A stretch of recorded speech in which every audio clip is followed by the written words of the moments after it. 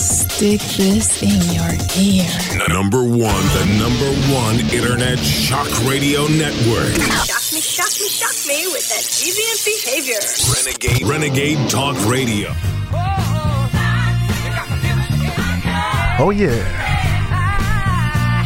I'm back. Welcome. Oh yeah. Well, welcome. My name is E.G. the Urban Scholar, and you are listening to Renegade Talk Las Vegas, where we don't sugarcoat anything. And just like I promised you all, I have a very special guest. And yes, like I've been saying, the type of issues that we've been talking about here have been very, very, very concerned. And so with that being said, I actually have someone here that is actually running for the U.S. Congress. It brings me the quite pleasure to introduce Mr. Rodney Smith. Could you maybe tell us a little bit about yourself and actually what is that you're actually doing? Okay, well, thank you for having me on the show. Once again, my name is Rodney Smith, and I am campaigning to represent Nevada's 4th Congressional District for the U.S. House of Representatives, otherwise known as Congress. I would be one of 435 members. I am running because the 4th Congressional District has the largest concentration of veterans in the state. It has the majority of all of the military installations in the state. Yes. But it also has the largest percentage of African Americans in the state. It's the second largest district in Nevada. It is one of the largest districts in the country. So I wasn't aware of that. So this is important. Yes. A lot of the gold that's mined in Nevada comes out of the 4th Congressional District. So this is, of course, some casinos are in Nevada's 4th, but in general, it runs from east-west of the valley. On the west, far west, it is North Summerlin. Yes. So pretty much if you think of Lake Mead Boulevard north in Summerlin, it comes all the way over to Rainbow.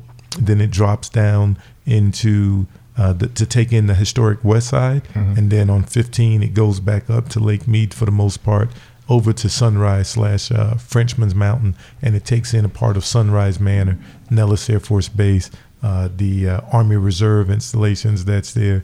It goes up to the test site. Yes. Is a part of it. The Nevada Test and Training Range is a part of it, and it goes all the way up to just under Carson City and the Reno area. So it has a large urban corridor here. Yes. In the cities, and then it's quite the majority of the district is rural.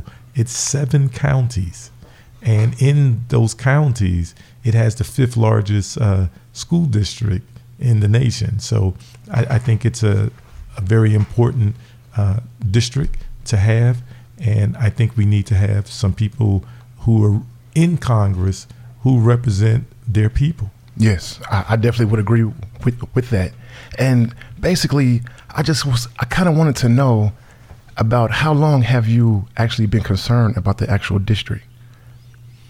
Well, I've been involved in different aspects of the district for about 28 years. Okay. Starting out with schools. As a matter of fact, Mrs. Shirley Barber used to be one of the school board trustees in the 4th. And as you know, the 4th district is a new district. It's only been in existence since 2012. Right. But I still lived in the area that would become the 4th when I first got here, and I'd been stationed here a few times.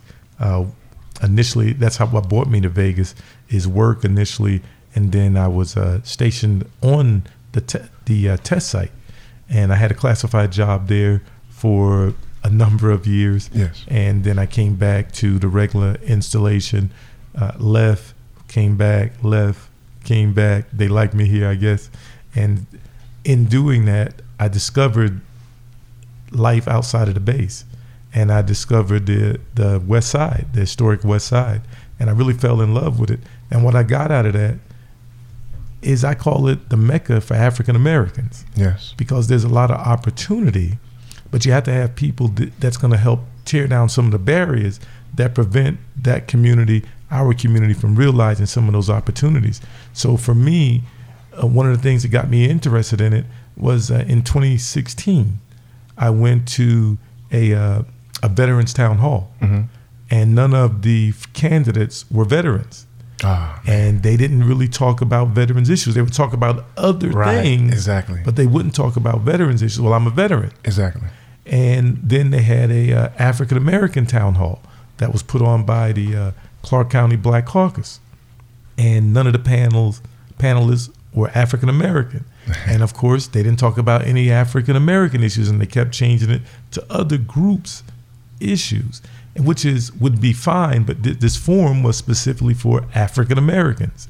And I was frustrated with that, and I was frustrated with the Democratic Party for allowing that to happen. And I realized that, hey, if they won't talk about our issues right in front of us, well, I know they're not going to talk about our issues behind us. And I'm a veteran, and I'm African American, and we're both getting left out.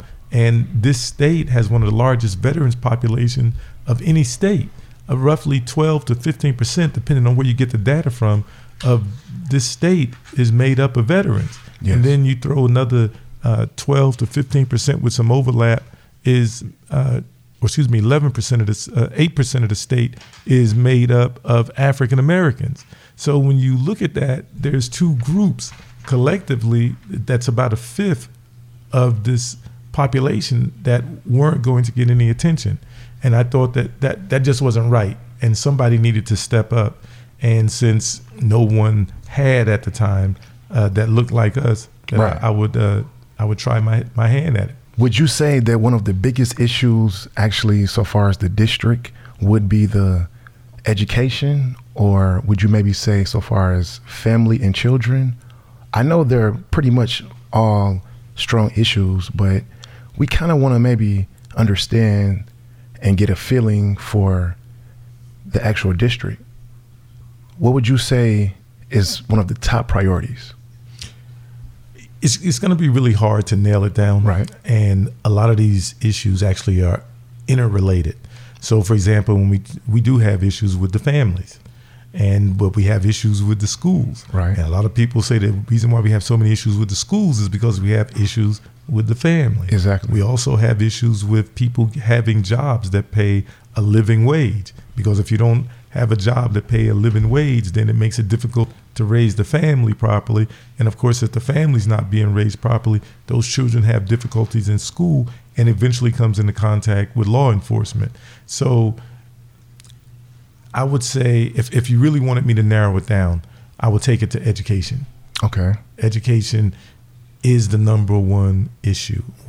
If without people being educated to properly conduct themselves just in society, they're losing.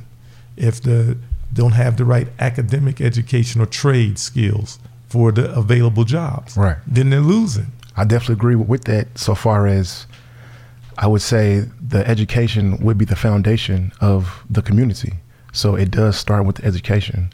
Then it kind of trickles down to the families and children. So far as healthcare. So before we go into that, I just want to add one more thing to that. Family should be the foundation. Okay. So we're actually out of sync. But because the families, due to incarceration and some drugs and some other things, our families are on life support right now. And because our families are lacking in so many areas, right now what we have is the only way really to save the families is we're going to have to educate the children that's in the system now. Right. So that when they grow up, they can do a better job. If we don't do that, however bad it is for the families today, it will be much worse for those families of tomorrow. So this is something that's an imperative, so we can put things back in the proper order, where then it's family, and then after family, it's education, because education starts at the home. True. It's funny that you kind of touched on the justice system. So far as here, it's kind of funny that you said that, because to me, I saw a decline so far as the actual family structure, so far as the 80s, when that whole Reagan era, as we call it, kind of took over, and a lot of the fathers left from the home. So then it became a single mother household. And I think that right there kind of shifted America in a different light for the urban community. Well, I'm going to take it back a little before that. Okay. Because as you probably know, African Americans were more likely to be married than any other group. Yes. Up until the 60s. Okay. So African Americans were the most religious groups of people. As a fact, the things that we consider good for society, African Americans always led in those categories. In the 60s, things started to change. And then social scientists say that they can pinpoint the date when things flipped for us. And that's circa 1972. Now, mind you, before that, there was Jim Crow. Right. They're saying even during Jim Crow, things still, because families were still together. But once some of the social service programs kicked into place, and one of the things that we all talk about, and that's the one where, oh no, that man cannot be there for that woman to receive benefits. So the man was sort of pushed out. Now, we allowed that to happen, but the fact still remains that it happened. And we have not recovered from that. Then when you throw the higher incarceration rate of African Americans, which has always been the case, and we know from statistics that if a person is in jail, it is 7 times more likely that their children will go to jail. Right. And today, what you see is generations of people, families, in jail. So that we cannot overstate the importance of the incarceration of African Americans in America, whether it's through drugs, marijuana, and crack, which inordinately impacted African Americans, or just the same system that's been in place since the Jim Crow laws with convict leasing right after Reconstruction that incarcerated a large number of black people simply because they were black, and the plantation owners still needed that free labor. And that free labor is still going on in the prison today. Yes, I know. I've seen it. As much as things have changed, many things are still the same. And one of the reasons why I'm a nonpartisan is because it didn't make a difference whether there was a Democrat or Republican in the White House or controlling Congress. African Americans still maintain roughly twice the unemployment rate of the majority population, and our incarceration rate is multiple times higher than any other group. And over the generations, that incarceration has impacted the potential of that community providing for itself. I mean, so do you really feel like if there was some type of prison reform or justice reform that it would really make a difference in society? So laws are one thing, and we need to have the right laws. There's no doubt about that. I agree. But if you still have the same people administering those laws with the same mindsets that they've always had, then you will still get what you've been getting. Exactly. So it's not only about laws. As a matter of fact, the laws, we probably have all the laws that we're going to get. It is about who do you have administering those laws and what types of mindsets do they have. So in other words, if they see a black person and they automatically assume because he's black that he's guilty of a crime, then more than likely he is going to jail. Even if he's just walking along the street and did absolutely nothing. So that mindset has to be changed. That's why I said right now, education is the most important piece. Children are not born racist. Right. Usually not born prejudiced or with many biases at all other than a basic survival. But by the time they start school, African American children on average start out with a greater potential for learning than any other cultural group in America. That's true. But by the time they get into 3rd grade, once again, that has flipped. What changed? Now, I'm not saying 100% that's the causation, but one of the things that's changed is that they came to this burning house called the education system that devalues African Americans and adds importance to everyone else simply because they exclude African Americans and their contributions to the history of this world and to this country. And then it makes it seem that other groups, primarily the majority population, has contributed everything. So you have one group that's taught that they are greater than, you have another group that's taught that they are less than. So naturally, the group that believes that everything comes from them, they look down on everyone else, and it makes it easier for them to dehumanize them and to mistreat them. As a matter of fact, I don't even get mad anymore because just maybe in many instances, this is something that has been ingrained in their psyche as if they have been conditioned. And Yes. they are acting out sometimes things that they don't even perceive to be as it is, because in their minds, they're not even doing it. Right, that's true. I definitely can agree with that. So from what I gather, I kind of understand what you're saying. And so far as my actual opinion about that, I would have to say that I think the media has a lot to do with it. When you're growing up and you see certain things on TV that they kind of, I would say, indoctrinate to us as kids. So then when we grow up, like you said, we have these issues. And also at the same time, we grow up without any type of male role model or figure in the household, which definitely trickles down to us. And I hate to say it, but it kind of doesn't really give us a working chance, a fighting chance when we get older, unless somewhere in between we actually get to the education. And now we understand and have a better learning process of what's really going on in today's society.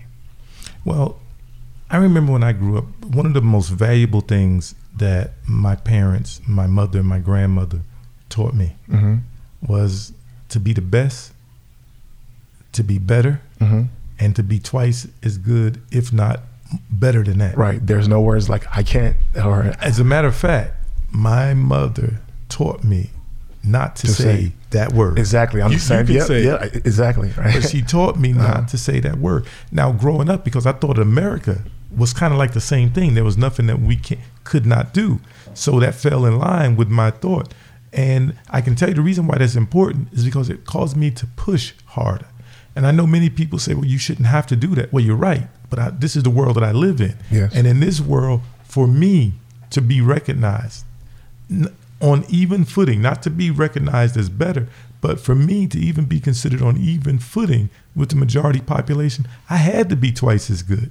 Well, if I had to be twice as good to be recognized as just as good, then how do they perceive the person that's just kind of basic? Right. All right, he's going to be considered less than in their eyes. And the reason why it's important is how other groups see us is because they are the ones in control.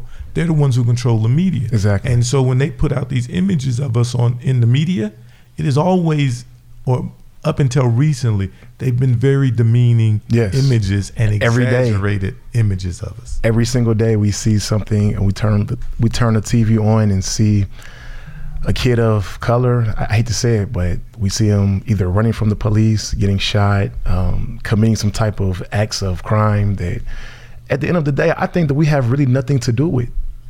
And like the main reason why I say that is because there are other races, I hate to say it, that are committing crimes, but for some odd reason, they seem to pinpoint and shine the light on the actual Black community. That's just kind of what it is at this point. But I really understand where you're coming from, and I love the issues that you actually talk about. And from the research and everything that I've learned about you, I really think that you are actually a good leader for us, and maybe can take us to the next step and actually where we need to be as a community and as a nation and as a whole. Well, I will say that our communities as a whole need a different style of leadership than what we've been getting. Exactly. And I'm not one to want to bash people and talk about what other people aren't doing so much. I would like to talk about what we can do and what we can do together, because that's how we move past where we are. If we constantly going back to what was done, I mean, we need to know it and recognize it so we have our bearings on how to establish a course forward. But we have to start talking about where are we going from here and how are we going to get there. If we know, which I don't think it's an if, because we know Right. that others are not going to do for us, then we should stop waiting on others to do for us. And it's the change has to happen with us. And once we change us and how we view things and what we're going to do and start doing those things, things will get better. Even if there's an artificial ceiling, what I'm saying is let's do what we need to do to butt up against that artificial ceiling until we can either push it up higher or break through it, one or the other. But that part is on us. Again, people say, but it shouldn't be that way. You're absolutely right. It shouldn't, but it is. So you can wait for it to fix itself, which it has proven in my lifetime that it's not going to fix itself. It's only going to get worse for us and our children. Now, some people say, well, Rodney, you're talking about black people, though. There's other groups of people. Yes, of And course. what I tell them is, in America, in our history, when black people improve, this country improves. Yeah, that's actually a good way to look at things. Well, Yeah. that's the reality. Yeah. Remember when they started this country, the only people who could vote were rich, white True. men and landowners. True. That's it. After the Civil War, now you had these Africans who became African Americans, and those black men were looking for that right to vote. Well, if you gave black men the right to vote, obviously they were slaves, so they didn't own anything, most Right. of them, right? So what about all of these white men that were poor and didn't have any land? Well, they could not be under black men who used to be slaves. Right. So then all men got the right to vote. So after the slavery, the abolitionists went directly over to the women's suffrage movement, and that is what led to women getting the right to vote. And then we had Native Americans, Asian Americans getting the right to vote. That was all built because black people got the right to vote. As a matter of fact, every group in this nation, besides the majority population, even they have gained when black people have gained. White women have gained because of the gains of black people. So why I focus on that is because we epitomize what's wrong with America. So when you fix us, you fix America.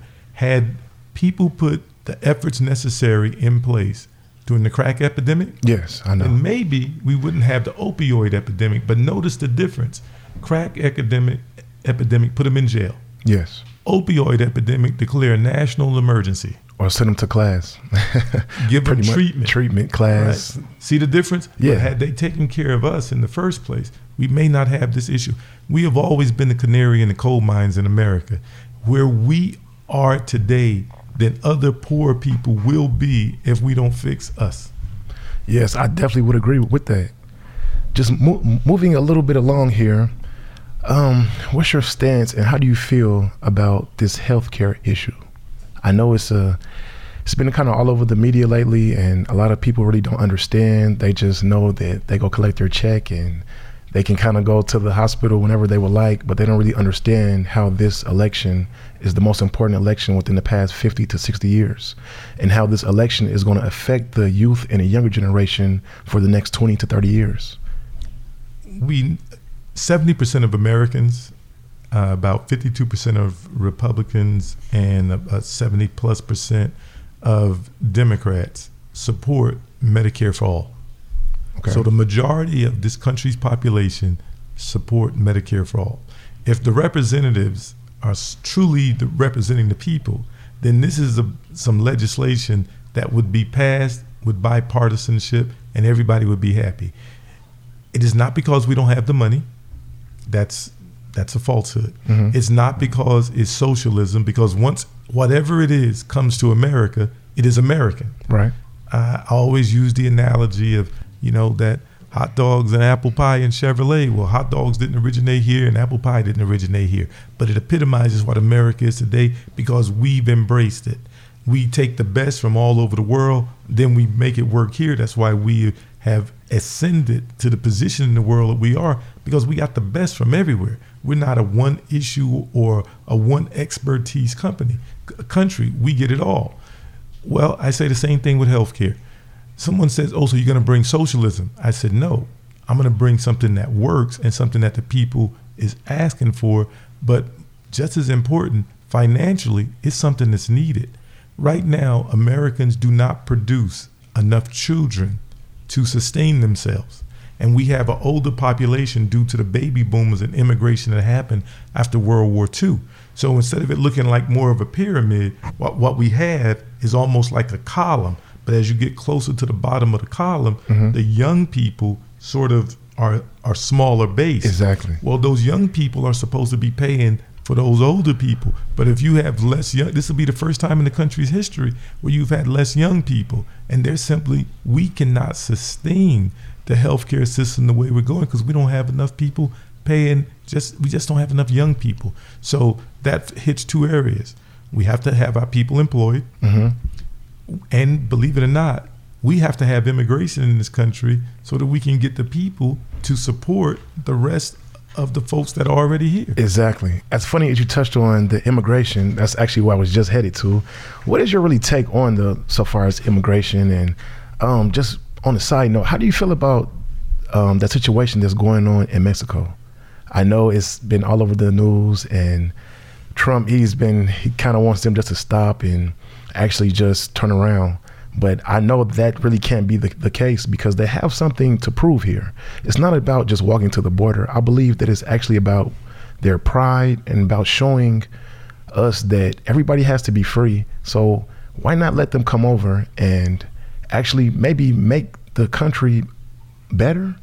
Can I say that? Or how do you feel like their impact what would it really do for the country? Well, first of all, we need immigrants. Correct. That's number one. So I think that we have we establish false arguments. Okay.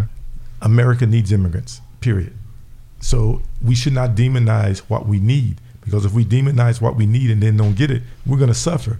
That's the classic, cut your nose off to spite your face. Yeah.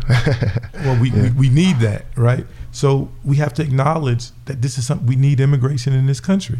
Now, we want legal immigration, so I take a different take on the normal discussion. Okay. People talk about who's coming in, going, well, believe it or not, if we weren't hired them, they wouldn't come. Right. So as long as we're hired them, they're going to come. So that becomes a moot issue to me.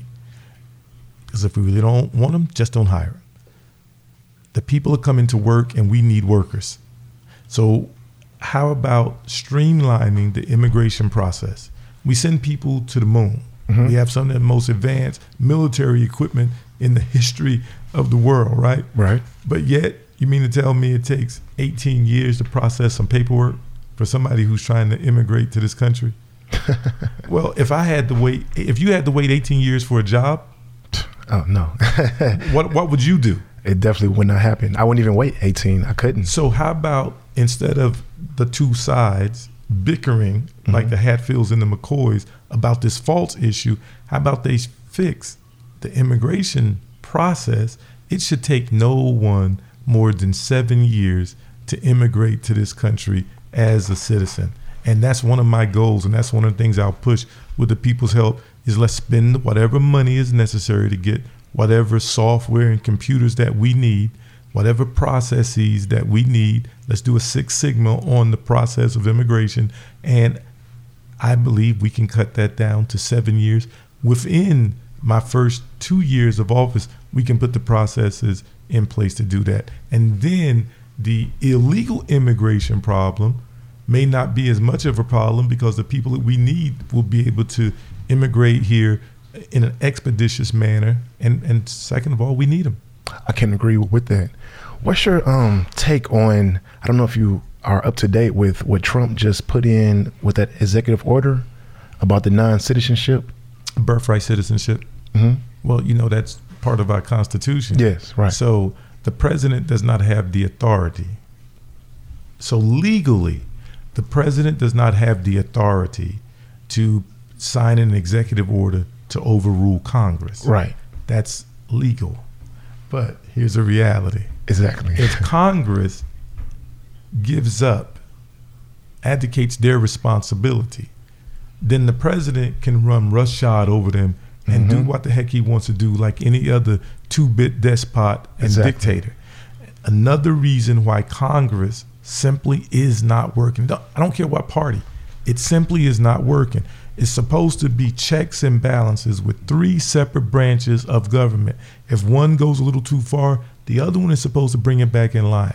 But right now, our Congress isn't working, and it doesn't make any difference which party that's going to be there. Another reason why I'm a nonpartisan, I believe we have to get more people as nonpartisans, definitely the poor, minorities, and specifically black people. You don't need to create another party. So basically what I'm kind of getting is that, like you said, these people that have been in Congress for a while, and it's time for some new blood, really. It's time for new mindsets. That's what it's time for. Because what we can see is you can rotate people out, but if you just bring in another person that has the same mindset as the person that left, then you're going to keep getting the same thing. So no, we need to bring people in with a different mindset. Let's get rid of this party business. Let's get back into the people business, because that's what they're supposed to be. And that's what I represent, is we have to get people in Congress that knows the issues, which means we need, the people need to know what our issues are and make sure that we vote for those people who support our issues. If they don't support our issues, regardless of party, then they need to go. Okay. I definitely understand. Wow. That's a very lot. I have a few more questions, and I'm going to wrap a few things up here. So far as, how do you feel about gun violence? It's horrible. But gun violence is another political football that gets kicked around. So you have the so-called two sides, the duopoly. You have the Reds and the Blues, the Democrats and the Republicans. I like to call them the Crips and the Bloods. Yeah. You know, that's what you have, because that's how they act and conduct themselves. That's how they control the people. It's just like gangs control the people. So when I was a child, as an example, I lived in the rural South. And you could bring your guns to school. Right. As a matter of fact, Christmas time or your birthday, you got a new gun, you brought it to school and you showed everyone. Or on the way home, you might see dinner run across the road. So you needed to be ready to bring dinner home. Right. And there was none of these issues. So the fabric of our society is the problem. It's not the guns, it is the people. Now, do I want people running around with tanks and bazookas and howitzers and things like that? Of course not. But let's not put so much focus on the gun, and let's put the focus on what's really going to make the difference. Is what is it about today's society that leads people to want to go out and mass slaughter a bunch of other humans? If we don't deal with that, you could get rid of this gun, then they'll use that gun. And if you get rid of that gun, they'll find another. Oh, and if you got rid of all the guns, okay, maybe they'll pull out knives. Maybe they'll use explosives. Because again, it is the sick minds of society that are getting sicker because we're not doing the things to prevent it and to give the people the proper education, as well as the proper health care that they need to counter the sickness that that man has created in our society. I definitely will agree with you. And with that being said, I'm just going to take a brief, quite small break. Again, you're listening to Renegade Talk of Las Vegas, and I'm here with Rodney Smith, and we have a lot more to go. I'll be back.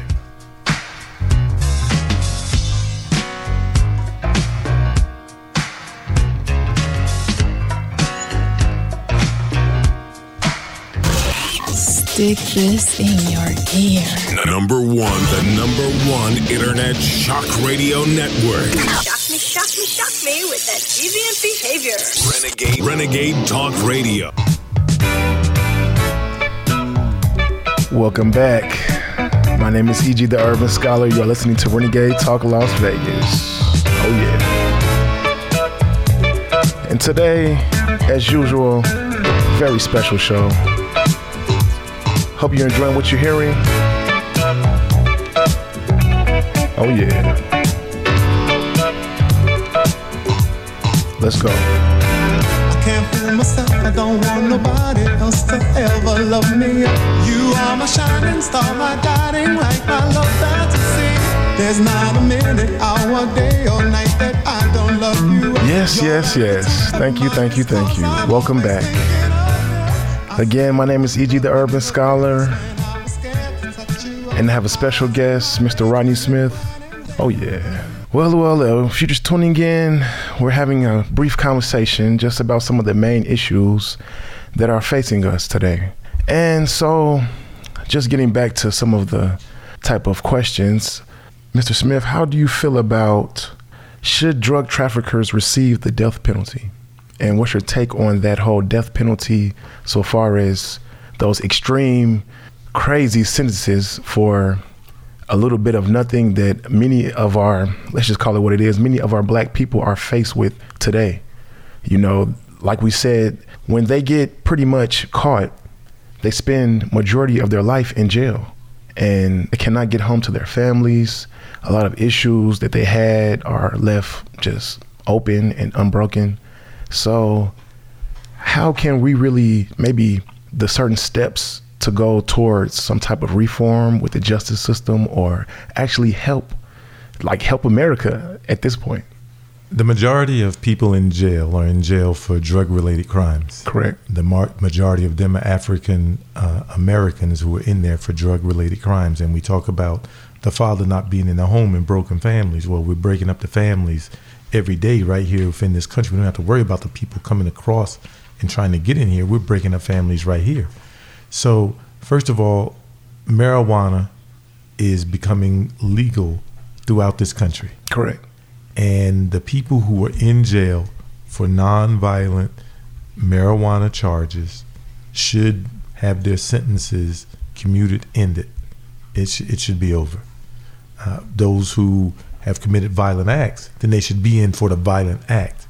But as far as the use or possession of marijuana, they need to come home. Yes. But before they come home, they need training. They need to be prepared to be reintegrated back into society. Now, I'm not saying keep them in jail until they get that, because I don't believe they should be in jail. But there should be a mechanism to help them transition from prison / the plantation back into general society. These people they need to go back to work. Mm-hmm. So they need skills so that they can go to work. But they also need just basic societal skills. For those people who may not have had the opportunity to be in our prison system, basically what we do is we dehumanize them, we treat them like slaves, and I'll go so far as to say we treat them like animals, and we allow them to become animals. And then when we release them, here's another area that we need to improve on. They're not allowed to get benefits. In other words, they don't have a skill, they don't have a job. If they had a felony, no one's really going to hire them. So then they get out, and it's very much like, once slavery was over and people, okay, now you don't have a job because you're not a slave, but you don't have any money either. How are you going to eat? So what we have, these people need to eat. They need to be able to provide for themselves. Until they can get a job, we do need to provide services, housing. It's a basic need for human beings. Yes. It's simple housing. They need housing, they need food, and they need some job training, but they need some basic societal skills so that they could get rid of that jail mindset mentality and come back into civil society. Exactly. I definitely can agree with that. And also, they really say that another name for slavery is convict. So that will really kind of make sense, because you become a felon, which is pretty much makes you a convict, especially if you've ever been to prison. And when you go back and look, they made these convicts with the thought of maybe they can be slaves. So then that kind of goes back to what you were saying with the lease for the prison reform. And it's so big of a story behind it, because I'm just going to go off subject just a little bit, but back in, I believe it was the 1920s, 30s, they actually made it illegal so far as if you were black, you had to have a job. And if you didn't have a job, they would take you to jail. And if you were just out kind of walking, looking for a job, and you said you didn't have one, you would actually go to the plantation where they would keep you and make you, they put certain debts on you, and you had to actually work that debt off. But in reality, you were never going to go work that debt off in the first place. And that's actually not just in the 30s. This is something that happened during Reconstruction or right after Reconstruction. Convict leasing is basically the same thing that we're doing today, but that started so that the slave owners could get their free labor back then. So, like I said earlier, there's nothing new under the sun. Exactly. What once was is again. And we as Americans have in our Constitution, in the 13th Amendment, a clause that it does free Africans so that they could become citizens, or so they could have an opportunity to become citizens. But there's a clause in there that says that slavery basically has ended, with the exception of prison. So what we, as the home of, we're supposed to be the home of the free, the land of the brave, and all of that stuff, right? What we need to do really is we need to get rid of that clause out of our Constitution. Not the 13th Amendment, but the slavery clause needs to go, because that's how they treat people who are incarcerated. They don't treat them like citizens, they treat them like property. Exactly. There should be no human property in America. And then not only do they treat them as property, but I believe it was Thomas Paine, one of the so-called founding fathers, who talked about what happens to the minds of a person who enslaves another person. It develops a certain depravity of their minds for them to enslave another human and to mistreat them. So without removing that clause, I think that there'll continue to be this treatment. It's not just black people, because when other groups, they get treated the same, but of course, no one gets treated like the black people in this country when they go to jail and everything. So that's something that I want to throw out to your audience to consider. Go read the 13th Amendment, look at that slavery clause. Many of you are going to be surprised that it's in there, and I would like to lead a charge to get that removed. I understand that. Man, wouldn't we all want to get that? Well, just move right along here. The criminal voting rights should convicted criminals have the right to vote. How do you feel about that? So let's roll it back a little bit. Roughly 70% of the people who are in jail today, especially the people that's like in the county lockup, they haven't been convicted of a thing. Right. But they're incarcerated. They're True. in jail. Right. Well, first of all, they shouldn't be in jail. Exactly. Because they're not guilty of anything. Right? Right. They haven't been convicted. I have even said that we can lower our incarceration rate by 50%. Because if 70% of the people there haven't been charged, why are they in jail? So getting to 50% should be easy. The goal will be get all the people. Let's face it. You get a speeding ticket or whatever traffic violation, you forget to pay it, you're not able to pay it, you blow it, whatever the case may be, and then they establish a warrant. Exactly. So now you have the original ticket that maybe you couldn't pay for. Now you have the fines for your warrant. Oh, and by the way, if you want to get out of jail, you have to pay the bail. If you don't have the money to pay the bail, you're in jail. Now, another person who has the same ticket and forgot to pay it or didn't pay it, all they do is they just pay the bail and they walk. Why is that person still in jail? He or she is not a threat to society. He or she is not a flight risk. So I advocate getting rid of the bail system unless the individual is a flight risk or a threat to society. There should be no bail. Getting rid of these onerous fines and fees. I want everybody to know this. The reason why the Nevada legislature will not get rid of fines and fees is because they make $17 million off of them. It is a part of our budget, and they don't want to remove that from the budget. And what they tell people like me who go to them and say, this is not right, they say, they tell a citizen, you find $17 million to replace it, and then we'll think about doing it. Now, I say that's bovine defecation because we are the people, and you are falsely incarcerating people that don't need to be incarcerated. You have onerous fines and fees and unnecessary bails. That needs to stop, and that's what I will advocate for on the federal level. And not only will I advocate for it on the federal level, this is a little something different. I'm going to ask my constituents to organize, and I will help them organize to push the state officials as well as any other local government entities to do the same thing. Fines, unnecessary fines, fees, and the bail system as we know it needs to be done away with ASAP. When you say the bail system, like, can you kind of explain where you're kind of going with that? Because I'm kind of having a hard time kind of understanding, maybe so far as you don't want people to actually make bail that have non-violent crimes, or? So if you go to jail, and you are not a threat to society, correct? You've been charged with something, whether it's a traffic ticket or theft. Right. You've been charged with it. You're not convicted of it. Correct. What is the purpose of bail? Only 2 to 3% of people who have bail and are released don't show up. The majority of people show up for their cases. So that means the majority of Americans are going to come back if you sent them home. Of course. It's a non-violent offense. Why are they in jail? If they're in jail, the average stay in jail is 9 days here. After 3 days, you probably don't have a job if you had one before. Of course. And if you couldn't pay your ticket beforehand, once you lose that job, you're definitely not going to be able to pay it. Exactly. So again, we are destroying the fabric of our society by putting people in jail. Why put a person in jail? Even this, it costs roughly $110 a day to Correct. put a person in jail. They spend 9 days in jail. So you're already over $1,000, right?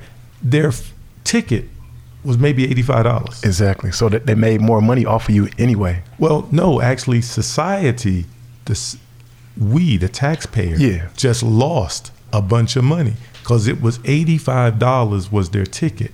It cost us over $1,000 To house them. Correct. to get that money back. Right. So it's not even cost effective to do it. I understand now. So if we just looked at just dollars and cents, it does not make sense. Gotcha. Also, with the police body cameras, do you think, honestly, should police officials be required to wear body cameras? Yes. Every person in law enforcement that interacts with the public should have to wear body cameras. There should be dash cameras. Heck, I'm all for putting cameras on guns because That's something new. we have to hold people accountable. The cameras should be turned on. The audio should be on anytime they have an encounter. Now, that stuff can be stored. It doesn't have to be released to the public. True. But that information should be there. It helps the police officer because sometimes people will sue the police for things that the police really didn't do. Exactly. Well, if you have the cameras on, you can go right there and say, no, that didn't happen. Also, the police, when they commit acts, we can see it on the camera. Now, we know that doesn't mean that there'll be a conviction on that police officer if he kills an unarmed person, especially if they're an unarmed black person. But at least we have the evidence. Too many years we used to say, no, these things are happening to us, but they would say, oh, no, we would never do that. Now that we have the cameras, we can see that everything that we said was being done was being done. So, yes, I believe that all officers in law enforcement, when they interact with the police, not only do they need to have the cameras on their person, but they need to be on and fully functional. The practice of putting the hoods up on police cars during stops needs to stop because that's how they get around the dash cam. They put the hood up. Right. But once the hood's up, all you get in the picture of is that. And while the action is going on the other side. So we have to look at people aren't perfect. And sometimes they'll find ways. Well, just like they find ways to do things they shouldn't do, we have to find ways to ensure that they stop doing those things. I definitely would agree with that. Also, do you support increasing the taxes for the rich in order to reduce interest rates for student loans? I don't know if we actually have to increase taxes on the rich to do that. I'm not a fan of increasing taxes. Okay. Because usually what happens is the more money that government gets, the more money that government spends, because usually that money enriches corporations. Exactly. And corporations are making inordinate amounts of money, profits greater than ever before, but the wages of the workers are stagnating or even declining. There's a slight uptick now, but because they've been declining for so long, even that slight uptick doesn't compensate for the years when they've been in stagnation or declining. So I say, what is the money being used for? As an example, in the healthcare system, we need doctors, we need nurses, we need technicians, right? But for them to go to school and get a student loan that has interest rate on it more than for my car or more than for my house. And sometimes these colleges cost as much as a house. Exactly. So they may never, it takes us 30 years to pay off a house. Exactly. So when are they ever going to pay it off? Again, we financially are enslaving American citizens. So the first thing I say is, how can we sort of game it out? So in other words, how much is it costing the healthcare system for people to be sick because they're not able to see a doctor because there's not enough doctors and nurses? Well, I believe, and there's some studies that shows that we could make up all the money for free education in targeted skills that we need, that we don't need to raise taxes. In the Air Force, when I was in the Air Force, we had to say it. Work smarter, not harder. Exactly. I'm a strong proponent of work smarter, not harder. Don't spend it unless you have to. Find the money. Make sure you're using the money that you have as best as you can. I definitely will agree with that. Well, just moving right along here, so far as the environment, whether you believe on climate change or not, you cannot deny that humans have done an irreversible damage to the environment, from oil spills to contaminated groundwater. What is your really take on the actual environment, and how can we maybe change and maybe help it? Because I've seen a decline within the past 30 years. The air is different, the water is different, everything is chemicaled. What happened to the actual natural aspect of us as a society, to where we need to actually, I think what really happened was, so far as the smoke-free epidemic kind of took over, to where now you have people that didn't smoke before, they're smoking now. I mean, what's your really take on the actual environment? Well, going back to climate change, regardless of whether man is doing it or not, climate is changing. True. Look at the strength of the hurricanes that we're having in the Pacific as well as the Atlantic. Mm-hmm. So that's not an argument as far as I'm concerned. The reality is climate is changing. Yeah, you can debate whether man has a role in it or not. That's a political argument. Mm-hmm. The science says that it is, so let's deal with the science. It's changing. Yes. And it's impacting us. Water levels are rising. The temperatures in the oceans are rising, which means storms are going to be more severe, and we're going to have them more often. Flooding is going to be more severe. There's a cost associated with that. Mm-hmm. Normally we bear that cost on recovery, but look at the cost of just the 2 storms we've had so far. Huge. And that's going to increase. That's a burden on the taxpayer. Nevada should be number 1 in the United States for producing clean energy. Not only do we have an unlimited supply of sun, but we also have a huge source of wind, and up north, geothermal power all over the place. Mm-hmm. Again, working smarter and harder. Let's use the technology that we have to harness the sun, to harness the wind, to harness geothermal. What I believe is that just like Alaska gives a rebate to its citizens every year from their petroleum production, Nevada should be producing so much clean energy from the sun, from wind, and from geothermal that we should have enough to take care of our needs in the state, and some to export to other states. Mm-hmm. And then a rebate should be given to the people, just like the energy rebates given to Alaskans. We have the technology to do it. Yes. Cars. There is absolutely no reason for the majority of vehicles on the road today to be normally aspirated vehicles.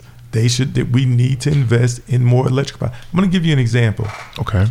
The Department of Defense has the largest fleet in the world. Okay.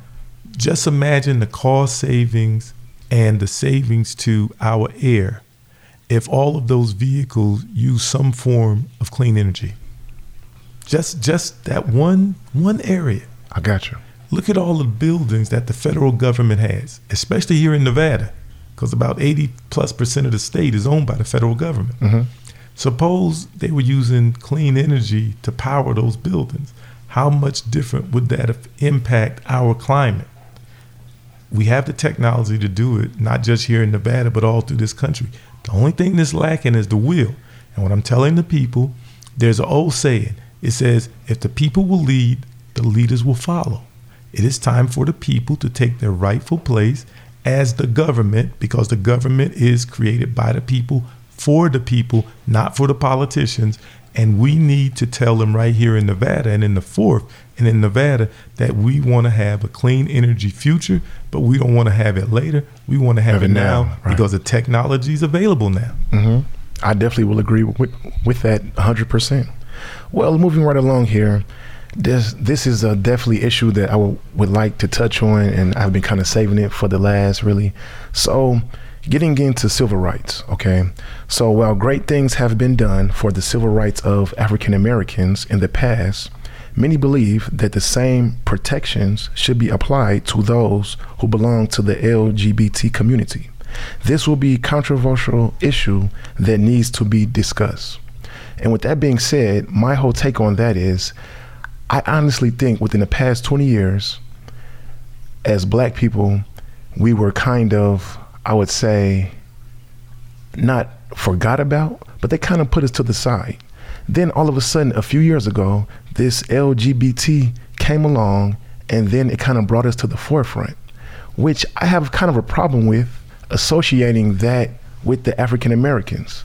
And why did it take so long for a group like the LGBT to come along and make them shine light on us, when really we should have been at the forefront of the beginning of all this? So far as the LGBT community goes, what's your really stance on, should they have the same rights as we do?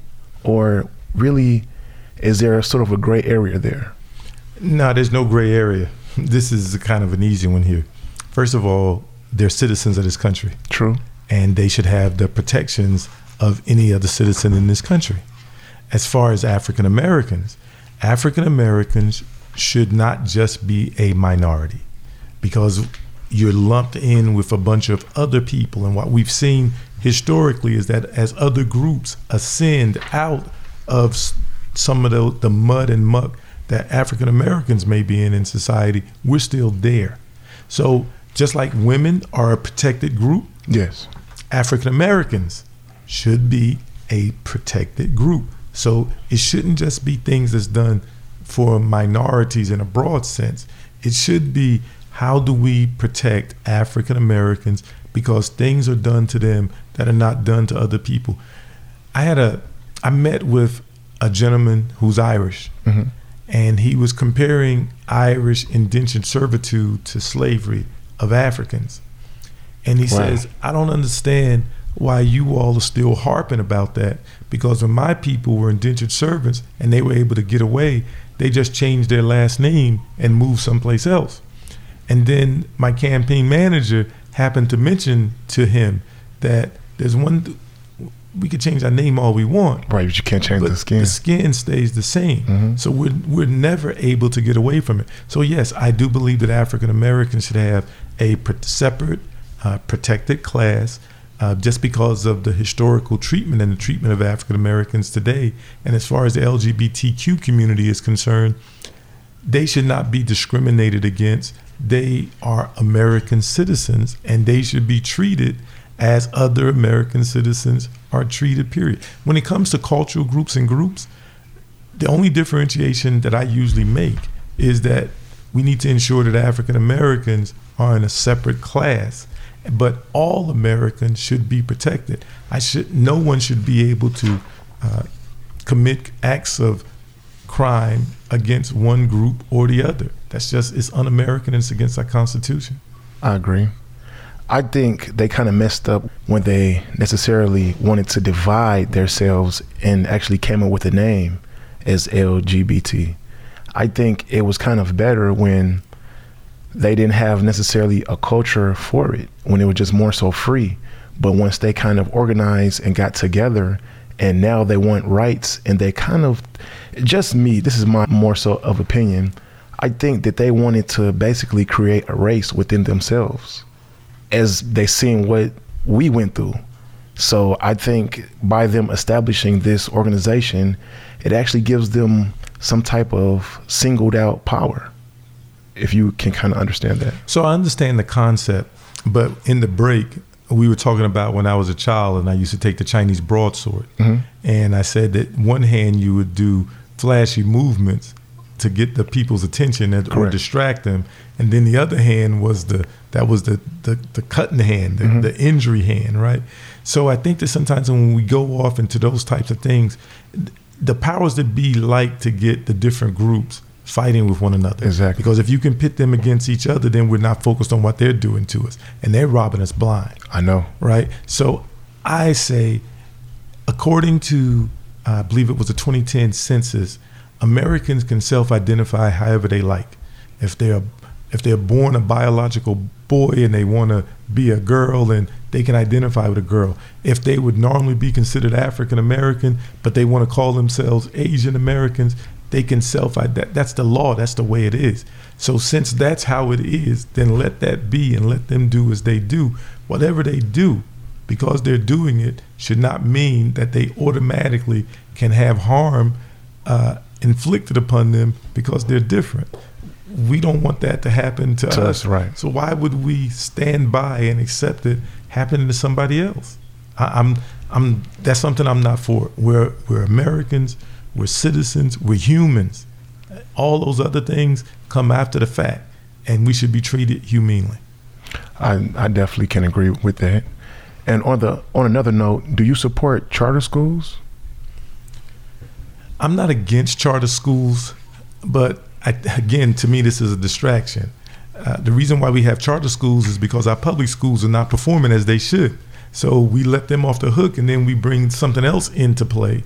And we know that charter schools don't perform much better than public schools on average. Mm-hmm. So those two things kind of nullify. You can have certain things in the charter schools that maybe you don't have in a public school. So charter schools have their place, but it's not to replace public schools. And this is another case of where the citizens need to activate themselves and tell the elected officials. And one of the things that I will do as a member of Congress in Nevada's 4th Congressional District is use the bully pulpit of my office as much as it is to help citizens organize.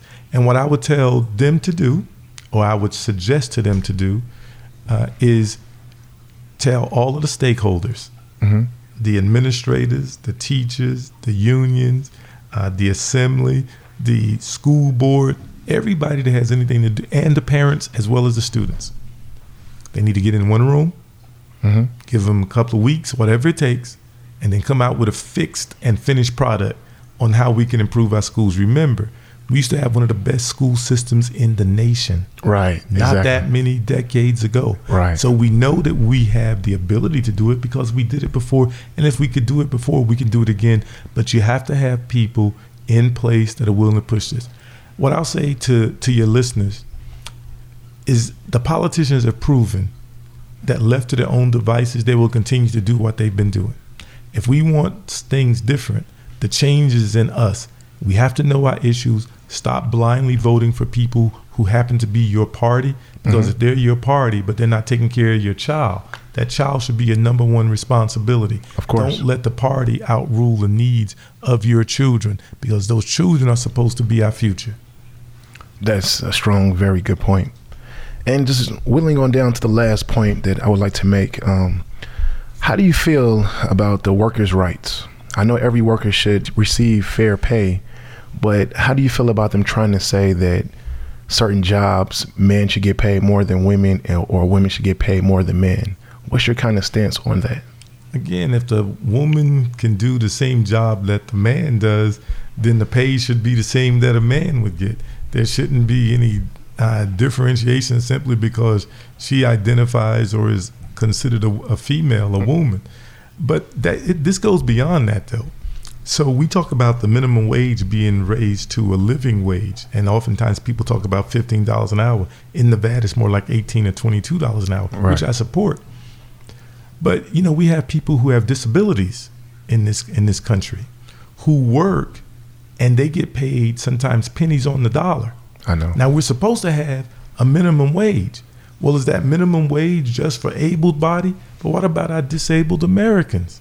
They're still Americans, and shouldn't the minimum wage apply to them?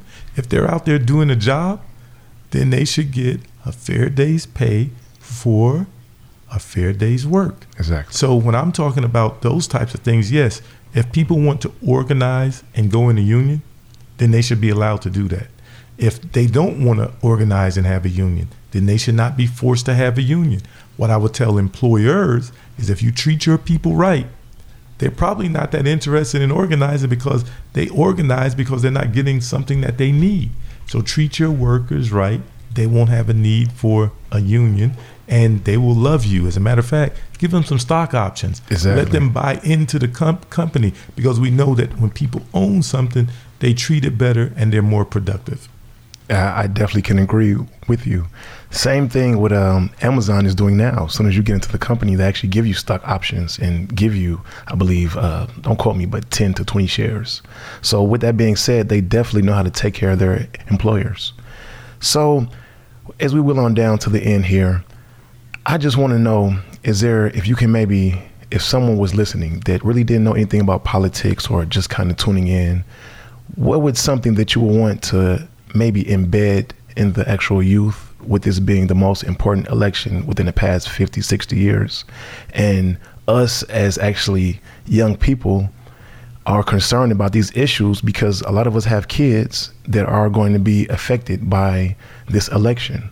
And just briefly, could you maybe explain where they would like to maybe see or go so far as America in general for the actual youth?